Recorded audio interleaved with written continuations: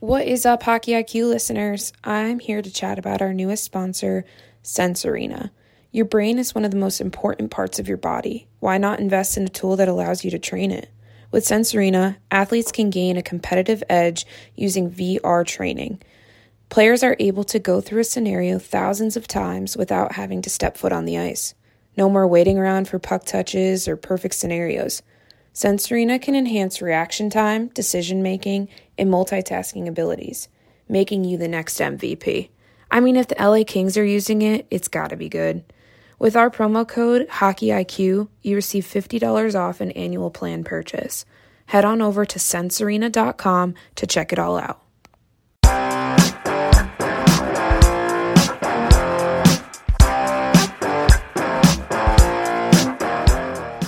On today's podcast, we bring on Anthony Donskov of Donskov Strength and Conditioning. What a wonderful human being, first and foremost. Secondly, he is really good at what he does, and I'm glad that he simplified it for us after starting down a trail that was maybe geared towards strength and conditioning coaches. So I enjoy this on so many levels. What about you, Dan? Yeah, that was awesome. I'll say this, just generally speaking, I am so energized by people who are passionate about whatever it is they're passionate about. And the energy he brings is so palpable. You can just feel it. I've had the chance to hear from him a few times at USA Hockey Clinics. So we kind of go into that a little bit. But like you said, there's a ton in here for, I think, anybody, parent, coach, player. You'll be better off for listening for this. A lot of wisdom. He liked poetry. So I think that came out in spades. So he's short, sweet, to the point. Hey, last thing I'll say, and Greg, props to you for asking. His father, Paul, is an absolute legend and trailblazer in the Columbus hockey community. You would have to go out of your way if you live in Columbus to not feel the ripple of what he did all those years for the city, for the sport. So good on you for giving Anthony the opportunity to talk about that, because I think that's super valuable. We'll link to the scholarship fund in our show notes, and we would encourage anyone listening to take a look at that. Yeah, it's right at the end, but I think it's one of the most important facets of this. And I think the one quote that will sum this up before we get going is coaches are like gardeners. They create the environment that leads to the growth. Without further ado, our conversation with Anthony Donskov.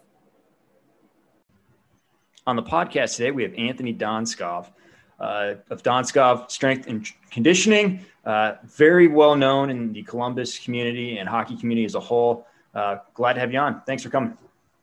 Hey, a pleasure to be here with you guys today. Thanks for having me.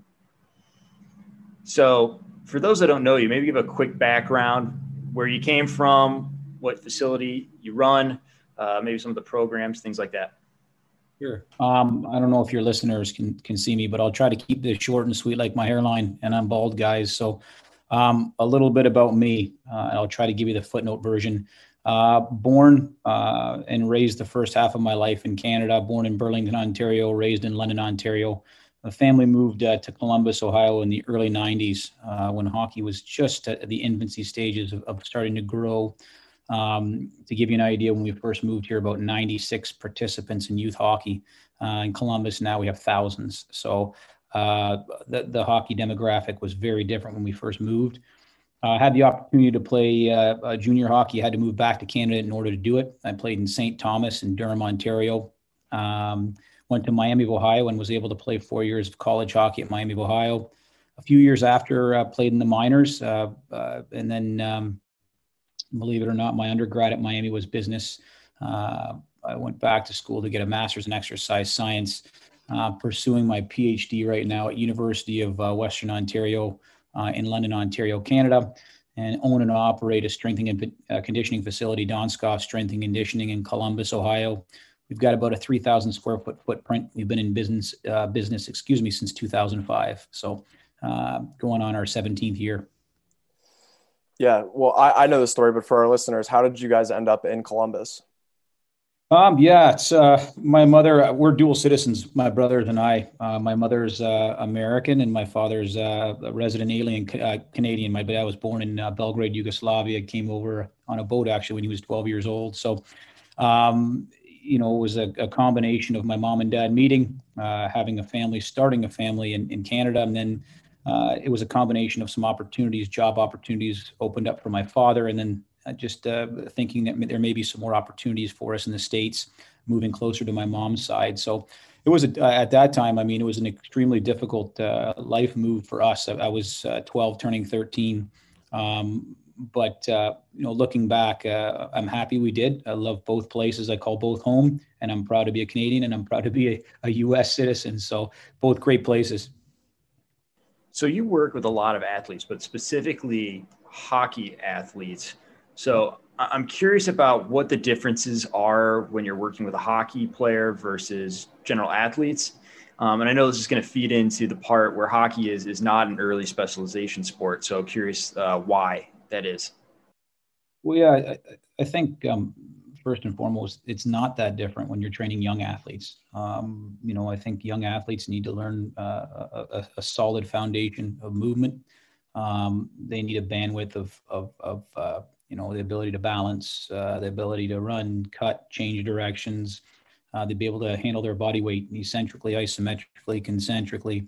And just a good old-fashioned strength and conditioning program works wonders, regardless of sport. Certainly, there's caveats here and there, based on the patterns and quote unquote overuse patterns in certain sports. But for young athletes, I don't think it needs to be overly specialized. I certainly think as athletes get older, there's a need for that based on whether it's position, whether it's previous injury histories, whether it's the biomechanics of the sport that may lead to overuse injuries. I think once an athlete gets 5, 6, 7 years of training age, that there's an opportunity to specialize a little bit more.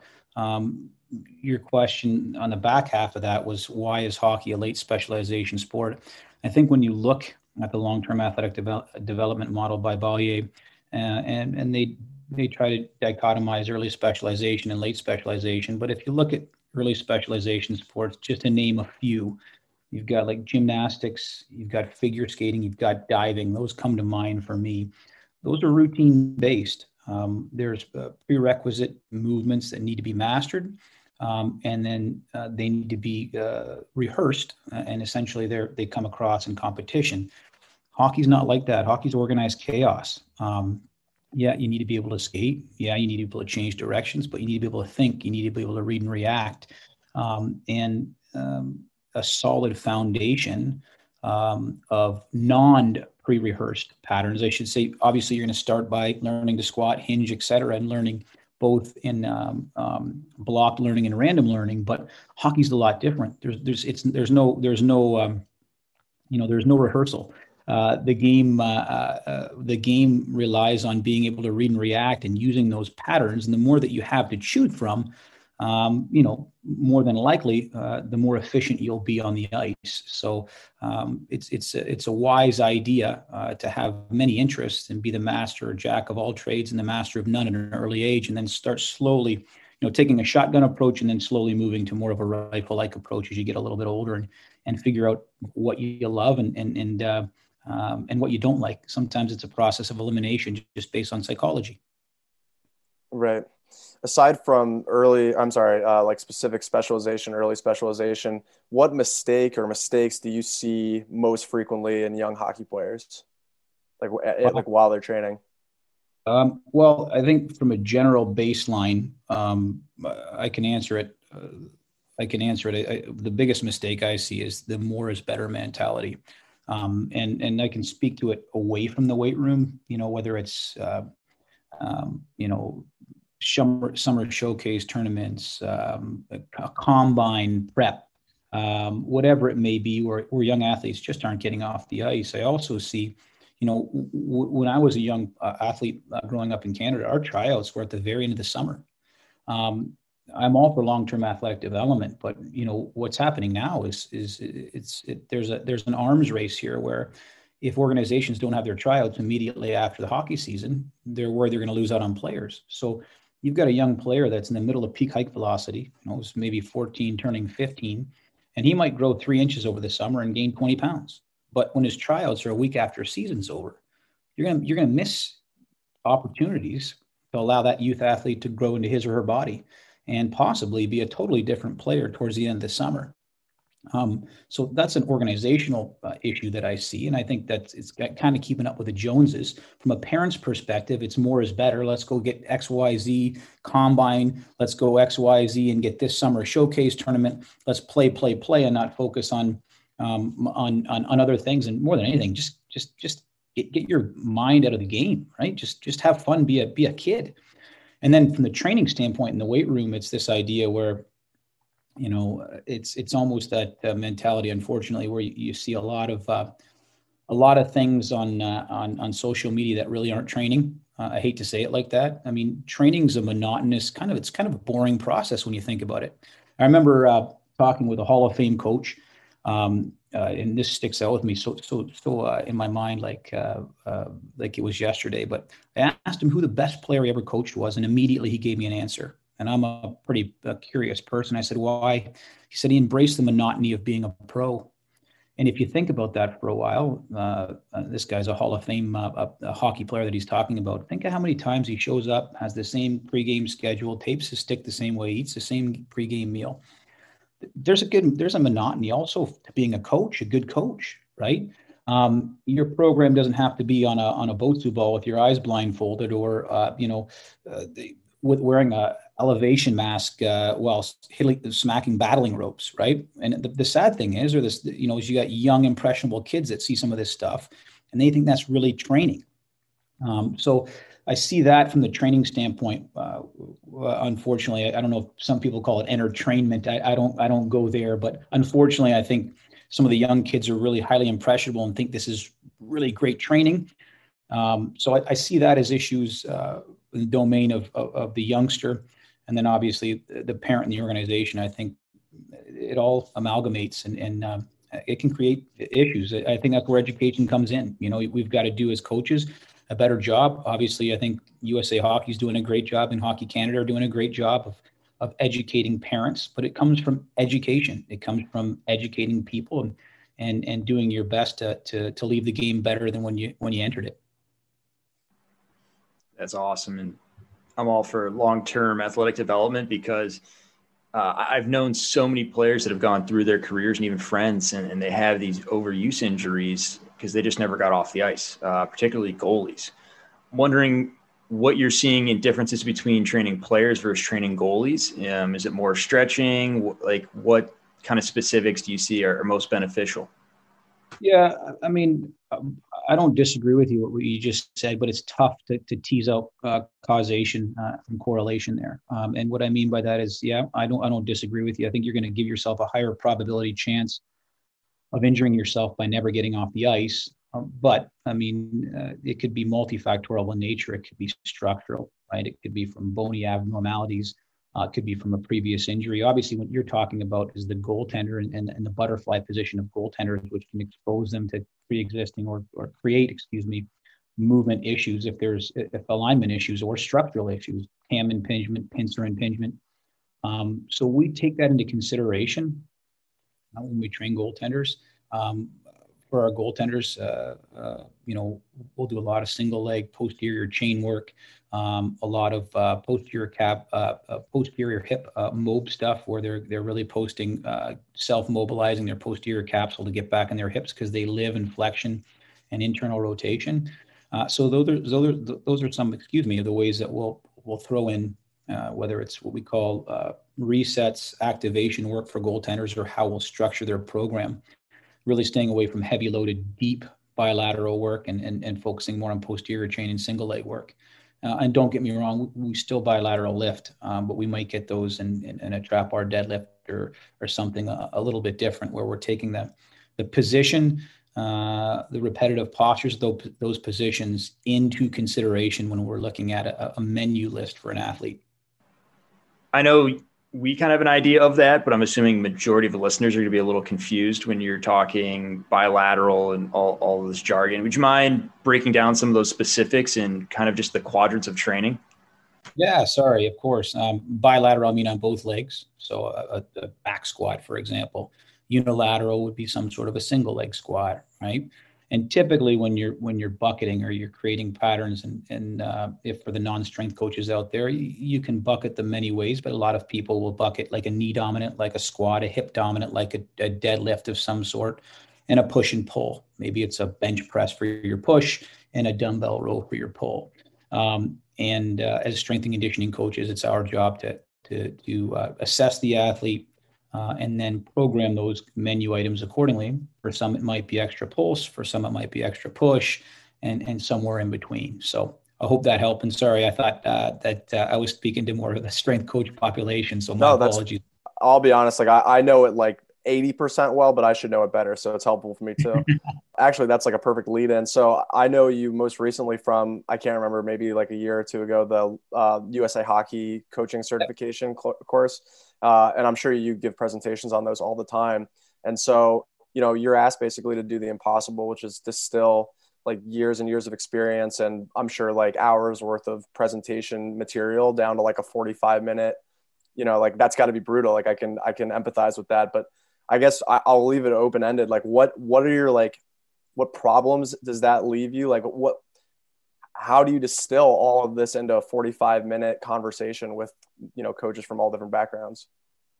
Yeah, I think especially for the USA Hockey, it's for me, it's what can I give, what action items can I give their coaches that they don't need to have an exercise science degree to carry out for their respective age demographics. So whether it's leaving that coach with a dynamic warm-up, some sort of fun game I call camouflage work, or perhaps it's an article that they can read, something that they can educate themselves away. But I call them, action items. So it's difficult to do. For example, if I'm tasked with speaking to USA Hockey and I know the age demographic and perhaps it's peewee and below, I'm going to focus on fun, small area games off the ice, something where their athletes are having a ton of fun, yet focusing on some sound fundamental physical capacities. And then maybe at the peewee level, I'm going to leave them with a dynamic warm-up, and I'm going to explain the importance of them both.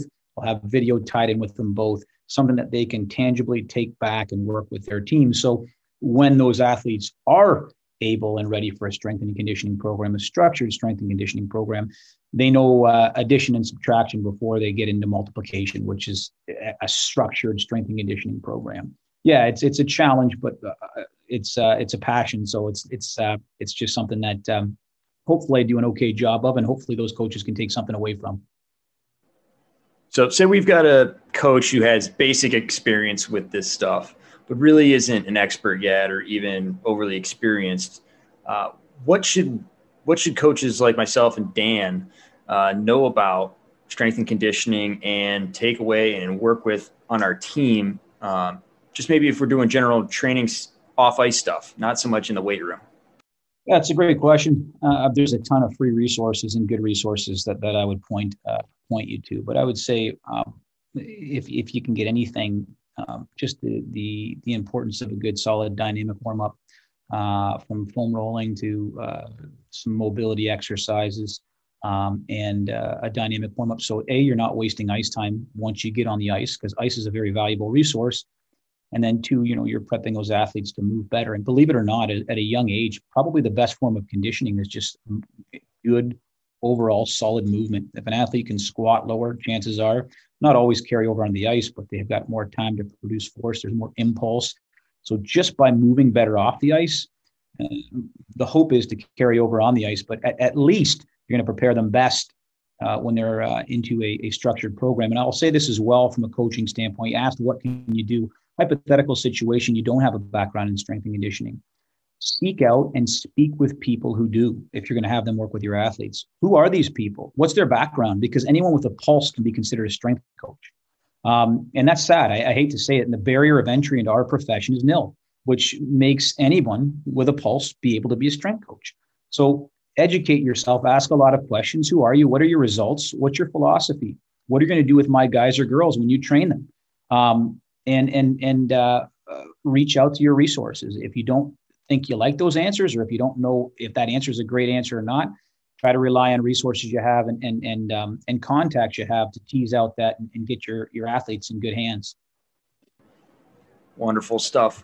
Continuing along with that, and with coaches working with their groups, what are some things that we need to understand with in season and getting them into the gym and working with guys like you during the season, or just things that we should be aware of as we're developing our schedules? Do we need to make sure they're doing stuff in the gym twice a week, 3 times a week? What kind of stuff?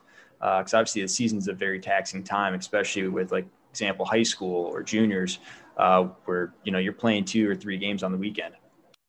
Absolutely. It's a great question. I can speak on behalf, again, I don't know the schedule makeup for what you guys are faced with right now, but I can speak. We've trained a tier 1 AAA organization for the last 15 years in Columbus, Ohio. And the amount of ice these kids get on a weekly basis is a miniature National Hockey League. These kids, we collect all the data, and they have a busy day every day of the week, whether it's practice, whether it's game, or whether it's some sort of strength and conditioning schedule. So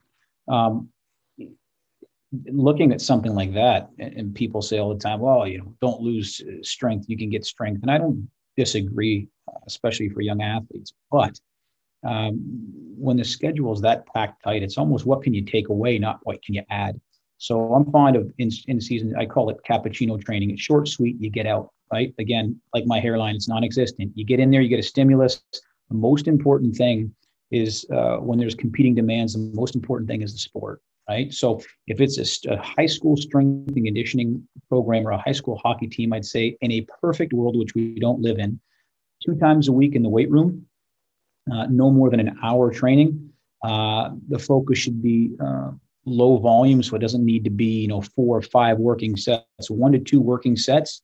Intensity can still be high, so the reps counts are kept low, and you can maintain and gain strength and not be sore and overtaxed. And again, for the non-coaches out there, the non-strength coaches, this is where our jobs come into consideration as well. We as coaches, we want to choose exercises from our menu list that don't create a lot of delayed onset muscle soreness, right? Because when that's competing with hockey games, that's our fault, and I'm pointing the thumb, right? Nobody wants to show up for a game that's important and have sore quads or sore hamstrings because of weights.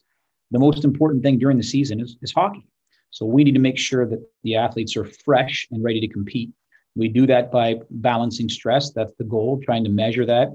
Typically, the first program is the first day of the week is more of a strength-based program with low volume and heavier weights. And the second, towards the games, is more lower volume power work, where they're working submaximal weight and they're moving things fast.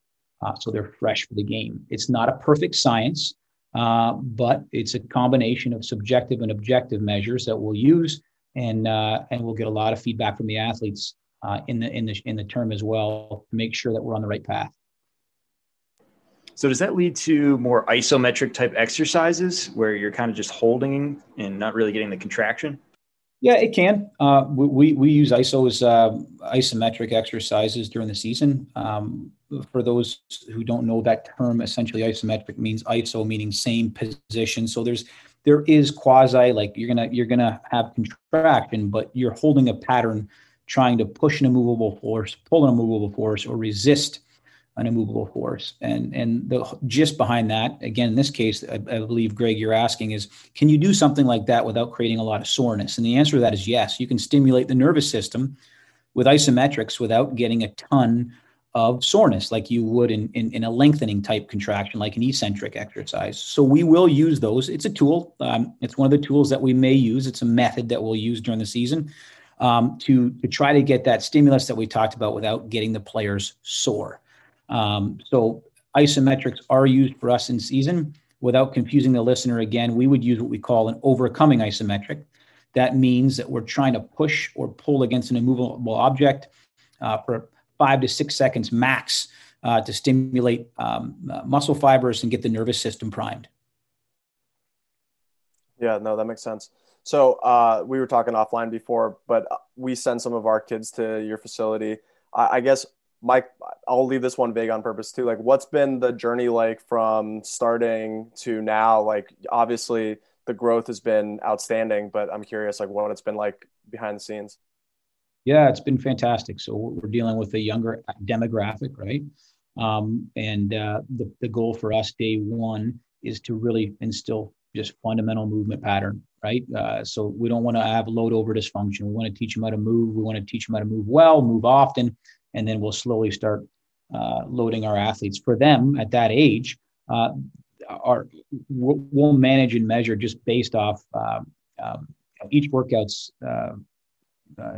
Each workout they notate. Each workout we can see from what workout 1 to workout 52. So really for us, the biggest measure is, okay, are you moving better? And if you're moving better, are you getting stronger? And if you're getting stronger, for example, if it's a pattern like a squat, a goblet squat, what's the difference in weight that they've used from week 1 to week 3, week 3 to week 6? Are they getting stronger? To me, after they learn to move and get strong, a lot of good things happen, right? If they haven't gone through peak height velocity yet, that means they haven't gone through their growth spurt. When they do, we strength coaches are going to look like absolute heroes, and we're not. It's just the athlete growing into his or her body, right? And shoot a bunch of testosterone in there, and all of a sudden their weights go up twofold, threefold in the course of, a summer. But when they reach that point, they're going to have a sound, solid foundation of physical literacy, which is really, really important. The other thing I'd say too, which is just as important, Daniel, I'm convinced, is I hope if asked every one of those kids that came into our gym, they'd love it there. And they say, this is a fun place to be. Not only is it well coached, not only is it well structured, but I enjoy coming here. I like the people. I like the way they coach me. And I don't view this as work. I view this as a process. And I feel like I'm getting better each and every time I come in here. So we might not test this age demographic as we would, our pro group in the summer. But their testing is just simply their workout. And we want to modify and look at what they've used pre and post. We want to make sure that's done in a really safe environment. We want to make sure they're having a lot of fun in the process. So to answer your question in a long-winded way, it's very rewarding seeing that happen. So following up, obviously they're doing the work, they're having the fun, but there needs to be a nutritional aspect to this. And I've always had problems with kids that immediately after the game, and they're putting sugar in their body. Am I right or wrong if I'm a youth coach or high school coach telling my kids to have a protein shake after the game? No, I don't think you're wrong. Certainly, I think you're going to have different opinions on this. I'm very good friends with a nutritionist. Some of the standard recommendations you might see were chocolate milk after the game.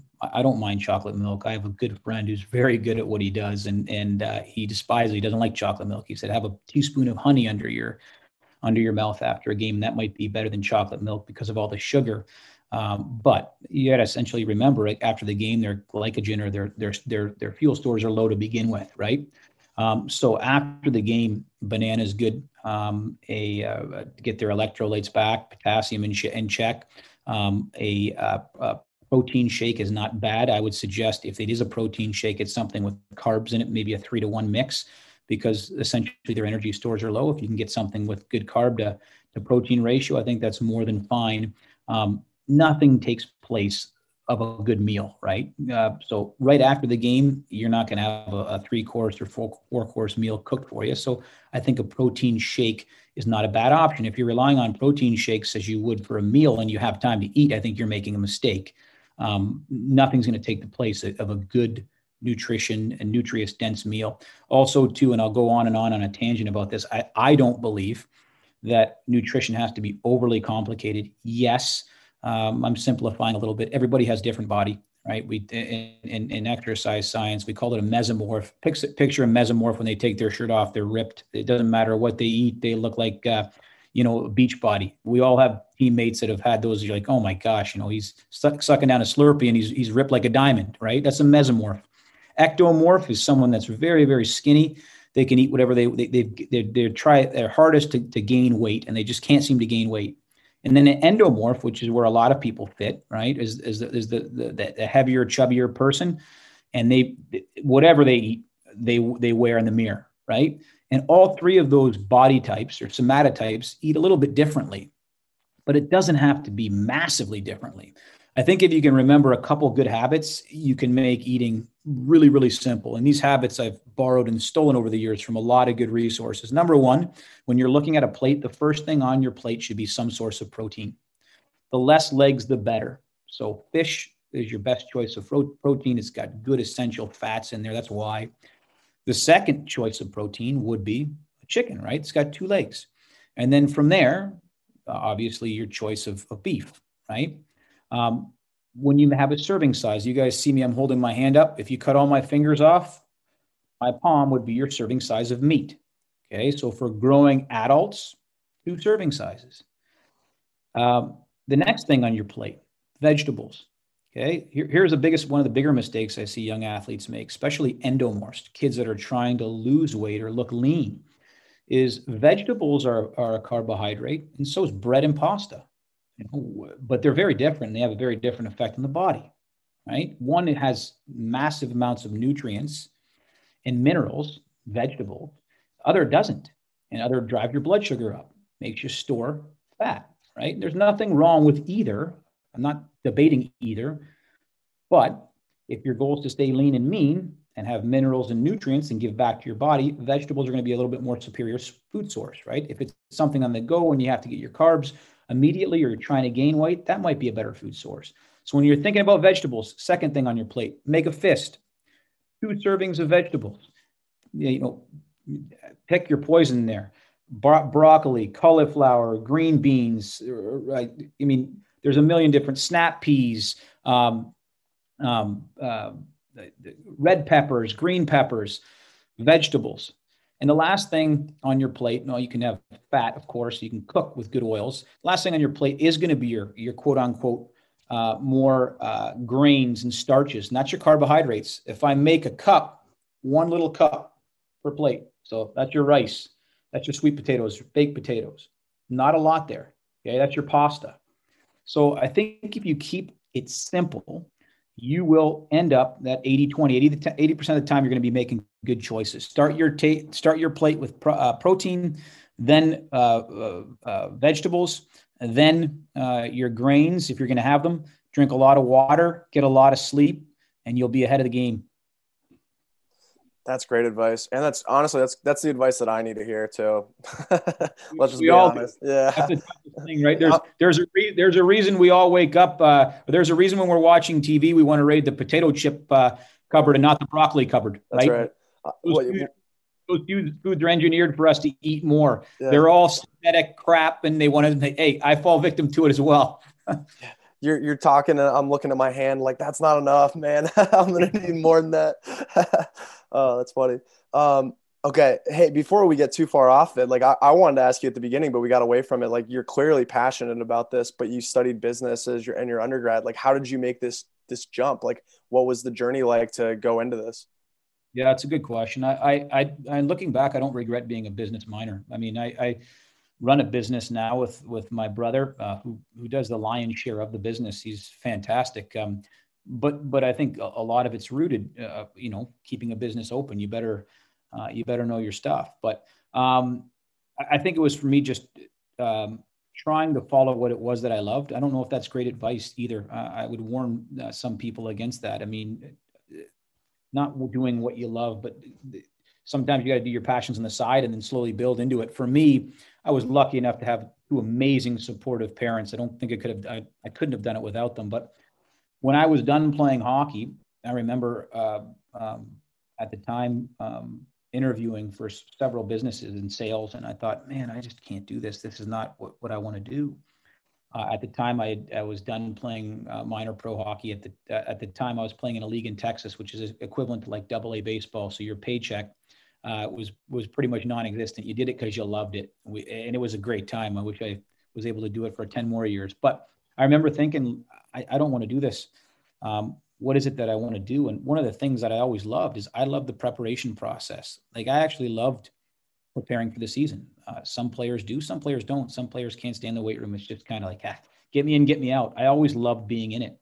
So I knew that I wanted to give that a shot because it wasn't work for me. It was something I loved.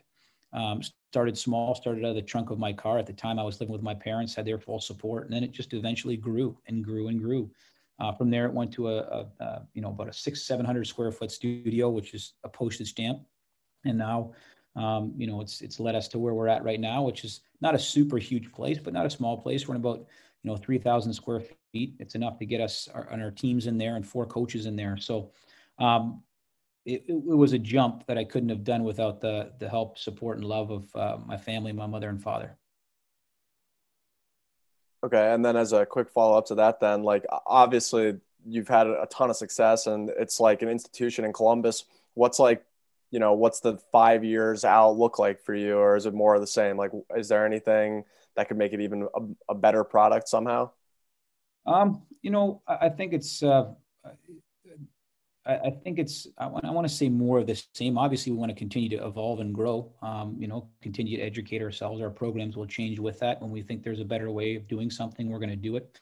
I think there is going to be a little bit more of a tie in the future with us and being a little bit more objective in some of our measures, using technology with some of our teams and our athletes, continue the education process through USA Hockey. And then our hockey school as well. That's one thing I haven't spoken about. Last year would have been our 21st year, but we had to unfortunately not have a summer because of COVID. So this year will be our 21st year, and it's been a very rewarding experience. To be honest with you, I can't believe it's that long. Participants in our participants that we had 2 years ago, weren't even born when we first started our hockey school. So that's been a pretty awesome accomplishment that I'm really proud of. My dad started our hockey school. We're a very, very close hockey knit family. Both my brothers are involved in the game, one working in the National League, and then obviously my other brother, Matt, that works with me. And so I'd really like to continue to have our hockey school thrive in Columbus another 20-something years, so I can watch my nieces and nephews get involved in the game and be a part of that school as well.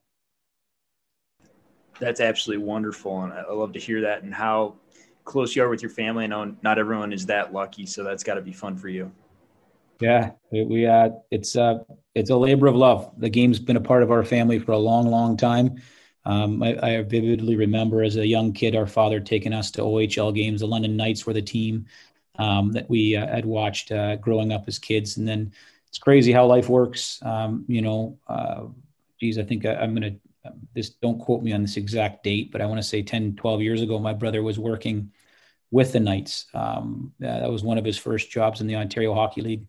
I remember my dad being able to come back and seeing things full circle. It was really special to be able to come back and back to our stomping grounds. And this time in a little different environment was awfully fun to watch as a son. That's wonderful. Well, jumping back into it, curious, you've talked a lot about connecting with your athletes and having a good environment, having fun. Why is it so important to you to have your athletes understand the why and have good communication, have that two-way street? It seems like most people just go into the gym and I do whatever the person tells me to do. It seems like that's not your strategy. That's a good question. I think communication is a better off really for coaching. It's interesting. I'm speaking now as a 42-year-old coach.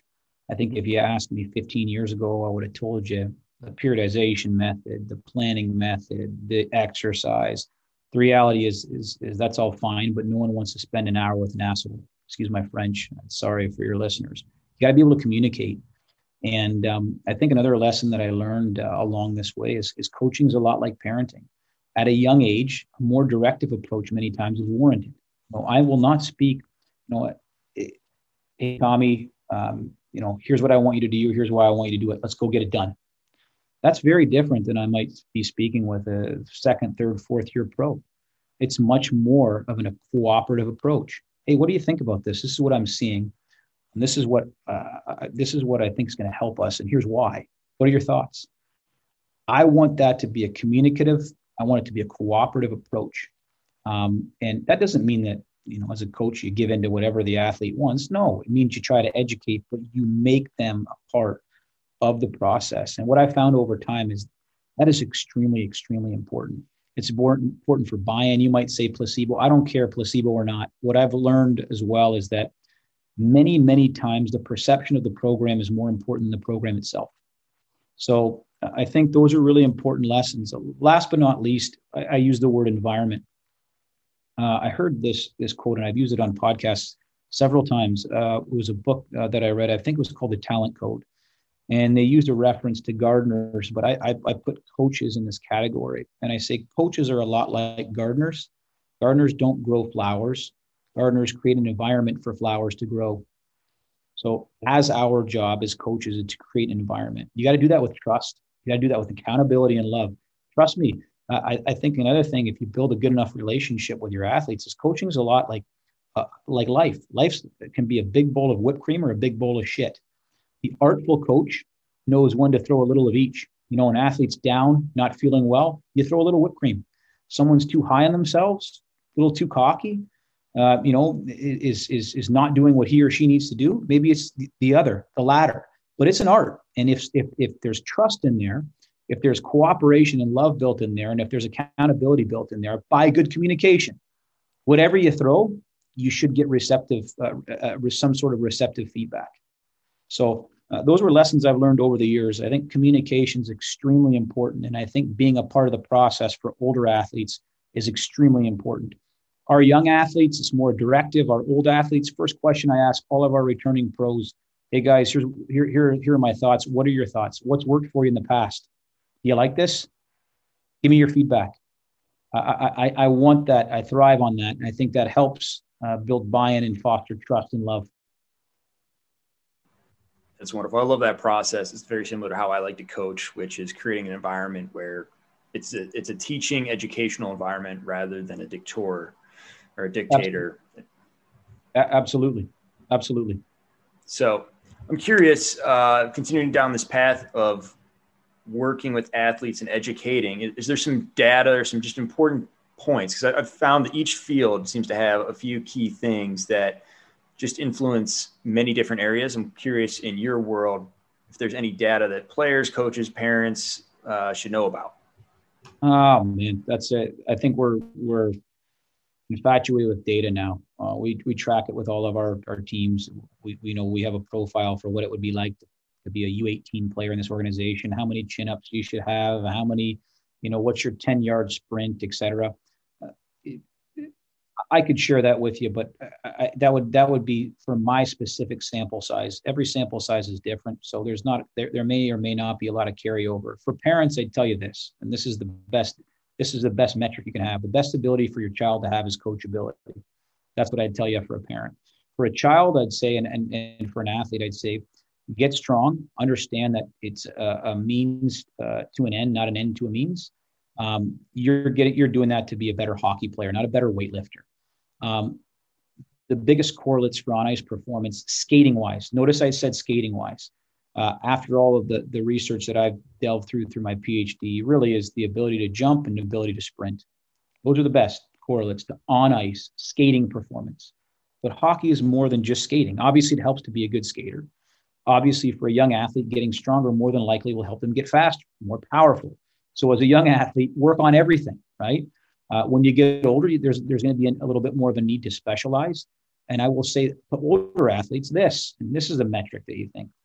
The best way, and I love guitar. That's my passion away from writing programs, poetry and guitar. I would say the best way to be a good guitar player is to play the guitar. We would look at a teacher crazy if we said, take the entire summer off and work on your finger strength. You'd look at them and say, are you kidding me? So if you're an elite athlete, the best way to get better is actually focusing on your sport. Notice I didn't say skating and conditioning all summer. I said skill work and working on your sport. That comes at a physiological price. You see a guy like me less, believe it or not more. Why? Because the best way for you to get better playing your guitar, playing hockey, is to work on the skills that make you who you are. So I'd say to young Tommy, get strong. In doing so, you'll get faster and more powerful, which will help you be a better skater. Those are the best correlates. For an advanced hockey player, I'd say play the game. Focus on your skills. When I say play the game, I don't mean don't have an off season. That's not what I mean. I mean focus on the skills that make you who you are in the off season. Focus on training as well, but you're going to get better by focusing on those skills. And for a parent, I'd say have your son or daughter be coachable. That's the best ability of all. How do you like those metrics, Greg? Absolutely wonderful. And that answered the next question I had, which was the best off-ice exercise as it relates to the quickest on-ice performance increase. So I think you nailed it. Beautiful. All right. Yeah, perfect. Last one for me. Oh, sorry. Go ahead.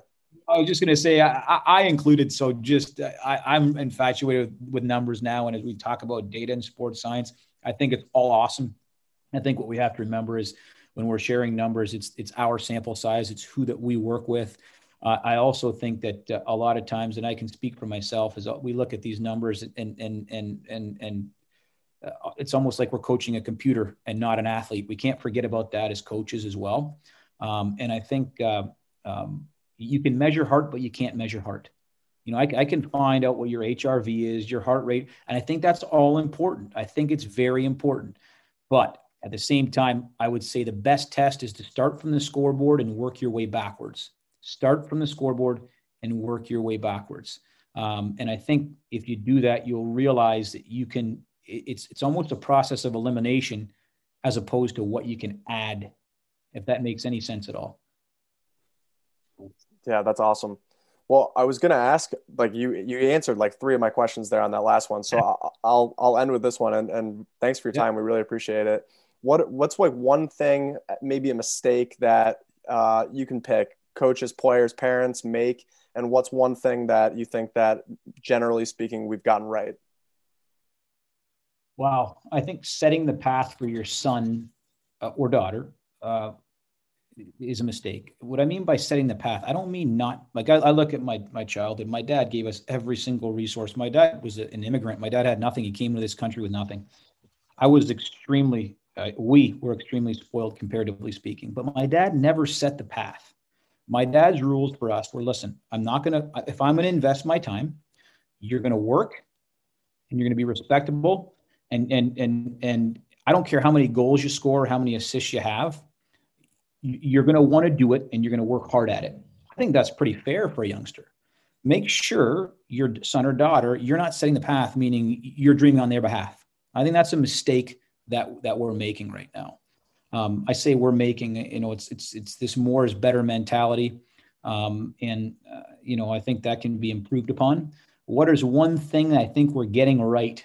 Well, I think we're doing a better job now educating, at least when I look back when I was a youngster. I think we're doing a better job. Again, I've been a part of the USA Hockey Lectures. I know Hockey Canada does a superb job as well.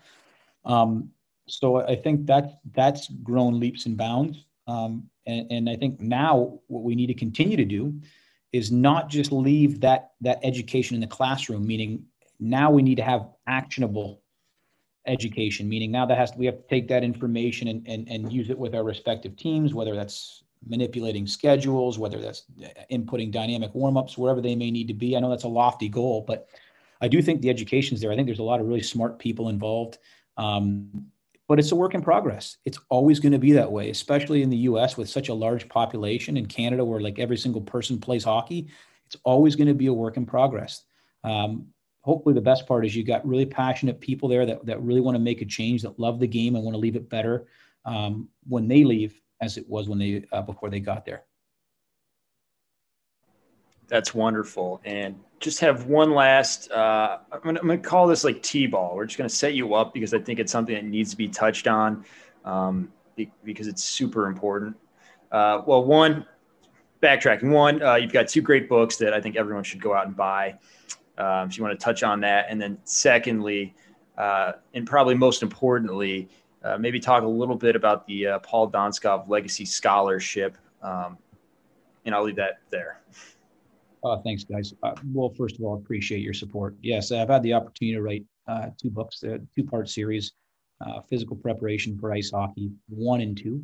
The first one was really our philosophy, underpinnings, everything from long-term athletic development, energy system work, building a strength and conditioning program for youth athletes, our younger athletes. And it was a fun project. I wrote that in 2017. And then in 2020, I wrote the second manual called the Gain, Go, Grow Manual. And really, it's a delve into critical thinking. It's a delve into how we focus and train our athletes, are really competitive hockey players. So our athletes with training ages of 6, 7, 8 years, most of those players would be playing college hockey, American Hockey League, OHL, Major Junior, or the National Hockey League. So that book was really geared towards them. But again, I'd urge the reader, it's just as much, it'll question the way you think and how you think, as opposed to, it's just as much about hockey as it is thinking critically. The Paul Donskoff Legacy Scholarship, thanks for allowing me to speak a little bit about this. We come from a really close family. Last year was a really tough year for everybody in our family. We lost our hero, my father, in April 15th, 2020 to lung cancer. My dad was a pioneer, Columbus, Ohio. Literally, when I say pioneer, when we came here, the landscape was barren for youth hockey. And through my dad's contributions, we have thousands and thousands and thousands of youth hockey players signed up to play in Columbus. And there were other people involved as well, but my dad was a pioneer in that effort. Everything from the education through USA Hockey to growing the game with multiple organizations, and really serving as liaison here for hockey in Columbus, Ohio. So we teamed up with the Columbus Blue Jackets and created the Paul Donskoff Legacy Scholarship Fund. It's part of the Blue Jackets scholarships and their community page. And if you don't mind, guys, could you guys link that in the show notes, the actual fund? We're on it. That would be great. If anyone's interested, it'll be awesome. The monies go to a high school senior every year. It's a scholarship that plays hockey that will continue on educating themselves at the university level. My dad's two big passions were hockey and education, and these monies will go to help a high school senior pay some of their tuition, whatever it may be, at their first year university. Your dad blazed one hell of a trail, and we're all lucky to be part of his legacy. So thanks again for your time. We really appreciate it. And like you said, we'll put the link in our show notes. Really this was awesome. Thank you. Hey, guys, thanks for having me. Appreciate your time. Guys, continued success. Thanks for what you guys are doing. You guys know where to reach me if you need me, okay? Awesome. Take care. Take care, guys. Thank you for tuning into the Hockey IQ podcast. We are Hockey's Arsenal, Greg Revac and Dan Dukart. Together, we've come together to create a platform and a community to expand on hockey intelligence, hockey IQ, whatever you want to call it. We're very passionate about seeing this game played smarter and better and continue to develop itself to the next level and staying on the cutting edge of things. So you can find us at Hockey's Arsenal on Facebook, Twitter, and YouTube. We're also at hockeysarsenal.com. From there, you can find some resources and some options to work with us. We're excited to continue this. If you enjoyed this episode, please like, subscribe, follow, and share. You can also join up for our newsletter as well, where we're going to tackle anything Hockey IQ related. So we're excited to have everyone here and continue to build.